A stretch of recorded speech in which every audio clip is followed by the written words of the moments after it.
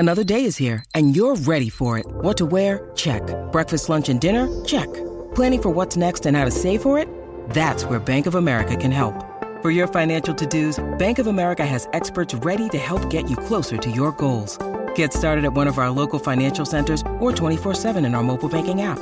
Find a location near you at bankofamerica.com/talktous. What would you like the power to do? Mobile banking requires downloading the app and is only available for select devices. Message and data rates may apply. Bank of America N.A., member FDIC. This episode is brought to you by La Quinta by Wyndham.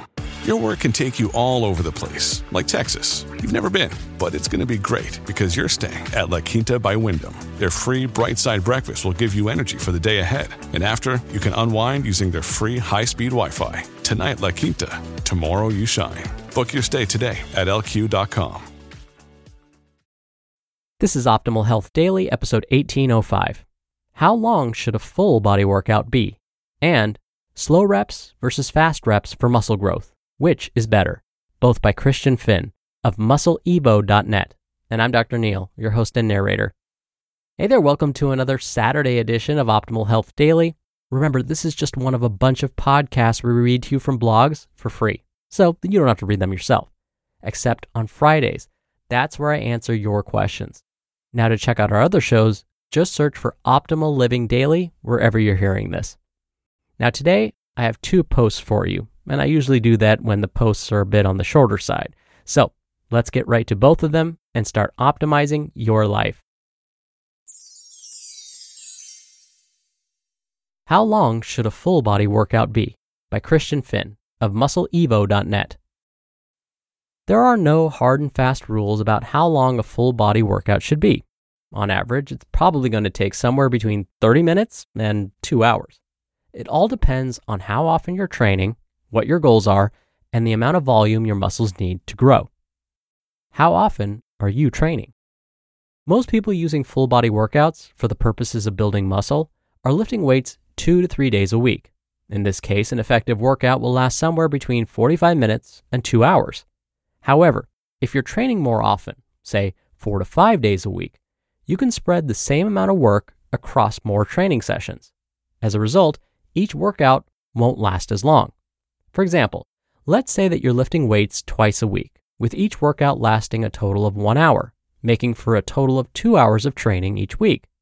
But if you were to add an extra couple of workouts so that you're training 4 days a week, the length of each session can be reduced.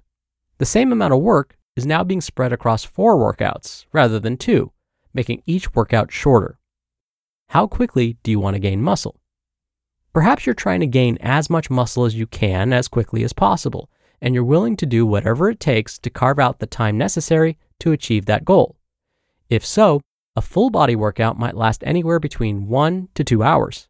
On the flip side, putting on muscle might be one of several goals you're working on at the moment.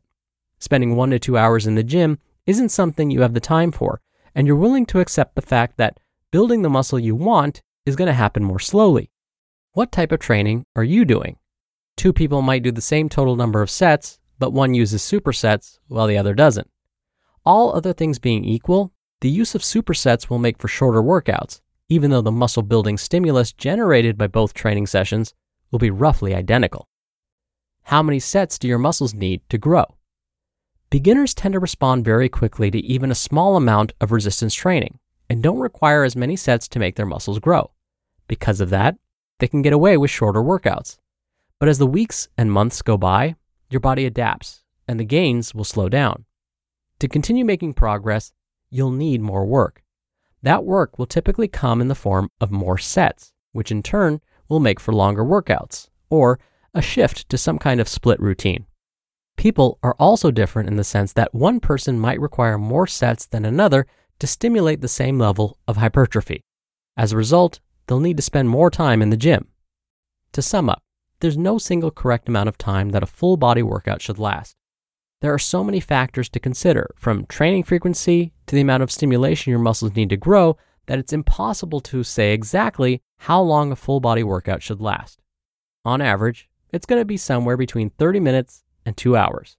For the majority of people, that will be enough to get the job done.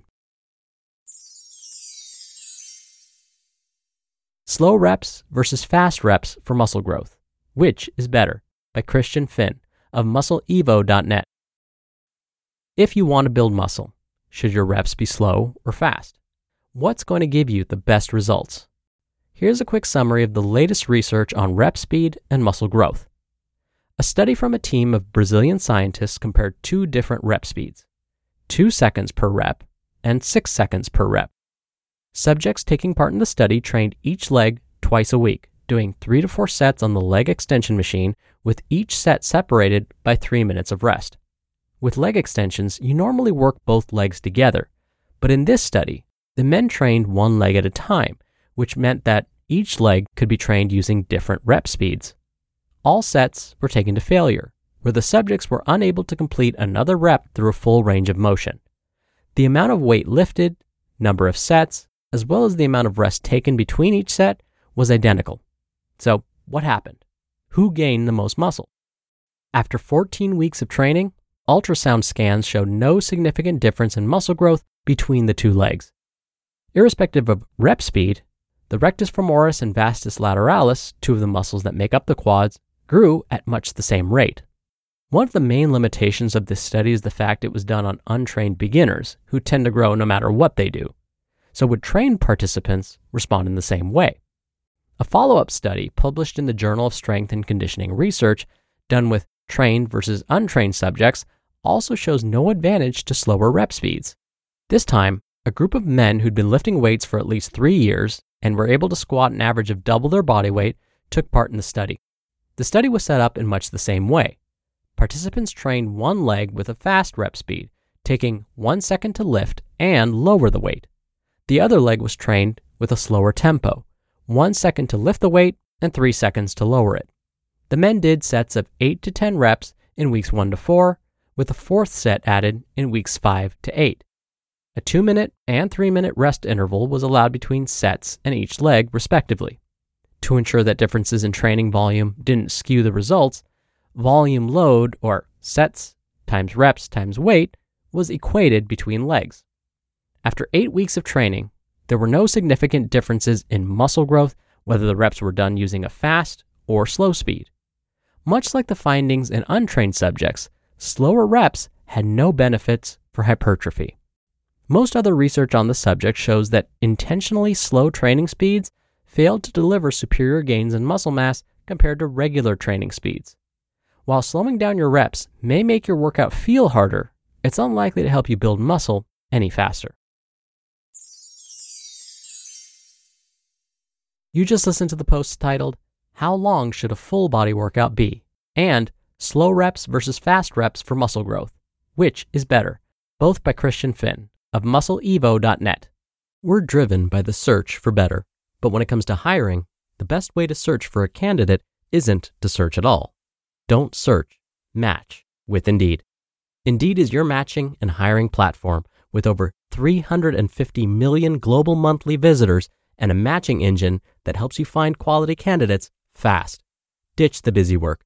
Use Indeed for scheduling, screening, and messaging. 93% of employers agree Indeed delivers the highest quality matches compared to other job sites.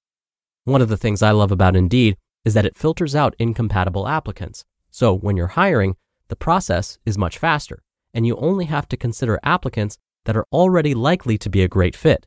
And listeners of this show will get a $75 sponsored job credit to get your jobs more visibility at Indeed.com/health.